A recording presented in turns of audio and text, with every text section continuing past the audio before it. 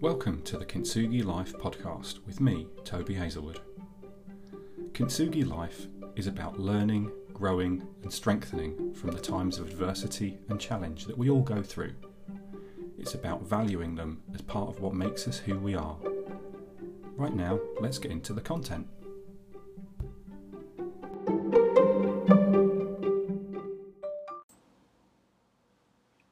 Hi, and welcome to this episode of the Kintsugi Life podcast with me, Toby Hazelwood. In this episode, I'm going to be discussing how I believe that hardship and failure are actually really good opportunities for us to learn and grow. Just as good opportunities as actually being taught something or seeking out the learning. So how do we learn best? From being taught or through failing? Here are a few lessons in learning and what I believe what works and what doesn't work. And it relates to a story of an experience I had recently with my teenage daughter. I'd been in the house for about 5 minutes this evening when I found myself in the midst of an argument with her. We'd both arrived home from our days at school and work, and she'd made a casual request of me.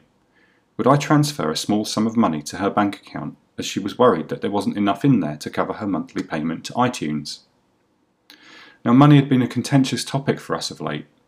I'm trying to impart in her the need to practice good money management skills, and perhaps I'm optimistic in this. She seems to be staunchly resisting my efforts. My lessons and suggestions seem to be falling on deaf ears, and instead we've had a summer where she's quickly spent her monthly allowance, along with other money she's been given while on vacation. There had been periodic requests for £5 here and £10 there to go to the cinema or meet up with friends, most of which I foolishly indulged, deluded in thinking that I was earning myself some brownie points. This flashpoint came when I felt compelled to remind her of recent events slipping, as I find myself do in such moments, into one of my well-rehearsed parental lectures. Her reaction wasn't to suffer my guidance with good grace, but instead she responded with a characteristic, "Oh my God!" and she argued back against what I felt were my well-justified and undeniable points. We fell out. She stormed off to her room, and I went on to cook dinner, ignoring her. Half an hour later, after having returned to the conversation once our tempers had calmed, we were back on speaking terms. She was adamant that there was nothing of value or interest to be taken from what I was saying, but I'm certain she's taken that stance for effect.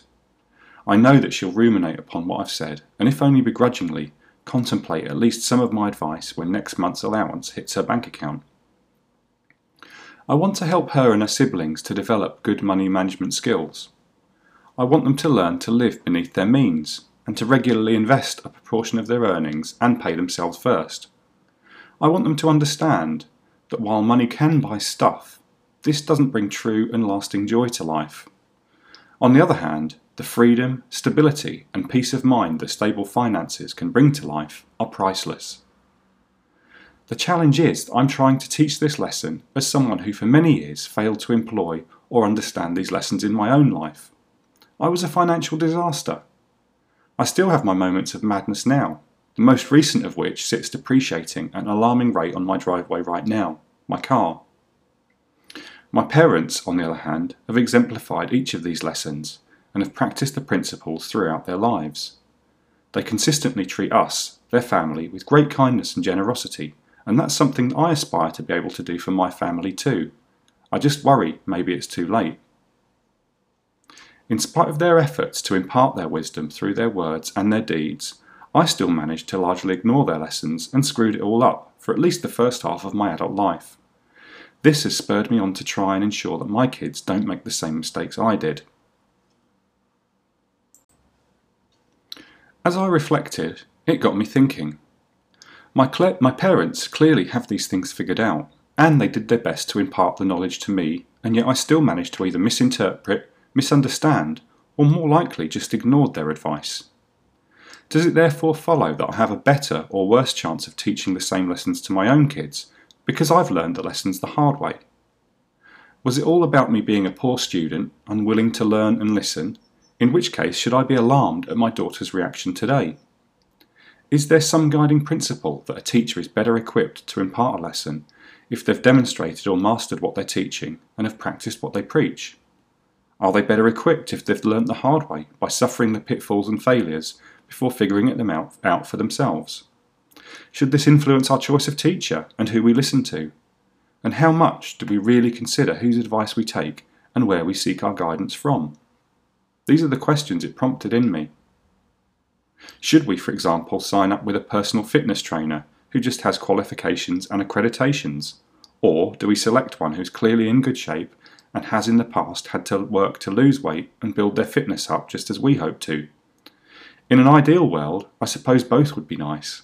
However, I'd certainly take the latter over the former, since I'd have more faith that they could help me in my struggle.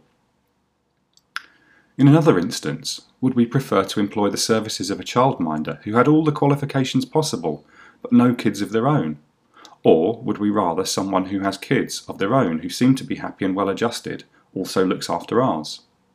Again, ideally we'd choose both, but I know in their early years my own kids were unhappy in a formal day nursery setting, but immensely happy with a childminder in her family home along with her own kids. So I'll say that the latter is more important. Would we choose instruction from a music teacher who understood the theory of music and who played rigidly, or from someone who could play with passion and creativity but who was self-taught? I know which kind of teacher brought out the best in me as an aspiring teenage guitarist. I was all about the informal jam session over the formal and structured teaching style. Should we choose the books we read, the nourishment we feed our minds on the basis of curated reading lists and extensive research into the achievements of the authors? Or are we better off trusting the reviews and recommendations of others, and by selecting the titles that others with our purchase history on Amazon have also bought? The answer in each instance, I suppose, is that there's merit in seeking out a blend of both mastery and personal experience, including experience of failure. It's often not a binary choice of one way or the other way, anyway, and often those who have something to teach will either have been spurred on to achieve mastery after first having failed in their field. Others will have failed many times in the implementation of their knowledge before finally succeeding. My parents have exemplified sound financial judgment and prudence, but I'm certain that they had their hard times and experienced challenges along the way that have contributed to where they are now. This prospect gives me hope that while I was given the theoretical principles at an early age, demonstrated to me through their example, it's taken me a few hard lessons for all the learning to fall into place. Maybe then I'll find a way to break through with my kids someday in getting the message across to them as well. We each have preferences for certain styles of learning, and perhaps the obvious conclusion is that it all depends on the learner, rather than solely on their credentials or the style of the teacher. Some will favour following the examples and the salutary tales of someone who's been there, done that, and who has the battle scars to demonstrate their credibility and the war stories to tell. Others might prefer to understand the theory from someone credible and with the intellectual or practical acumen to demonstrate their mastery. We're all teachers, educators and influencers in some way or another, and we all learn from other people too. For some, it may be vocational when they set out to impart knowledge and experience in order to influence others. For others, influence comes indirectly from the example set via our words and our actions. Whatever the method we choose, we all have the inherent ability to shape and influence others, and that's quite a power to have, whether we want it or not, and whether we choose to use it. Regardless of how capable and effective the teacher might be, the willingness of the learner and their readiness to absorb the lesson is critical to whether the lesson's learned or rejected. In the case of my daughter, the last thing she wanted when having to admit her financial error and to ask me for a favour at the end of a long day at school was another lecture on the merits of saving and budgeting. Even if I'd delivered the most insightful and fact-laden lecture, interspersed with anecdotes from my own past, I doubt she'd have wanted to listen and absorb my point. And therein really lays the challenge. As good as the teacher may be, equipped with either credentials or hard-learned lessons born from failure or success, learning also relies on the student being willing to learn as well.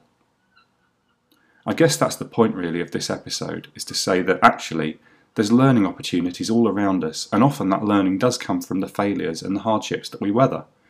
And I guess the key point as learners is to make sure that we're always receptive to that, and we're always looking to take whatever lesson we can from either the lesson that's been delivered from us or from the failure that we're working our way through, so that we can become better, stronger and wiser. I hope you find that useful, and I look forward to seeing you next time. Thank you.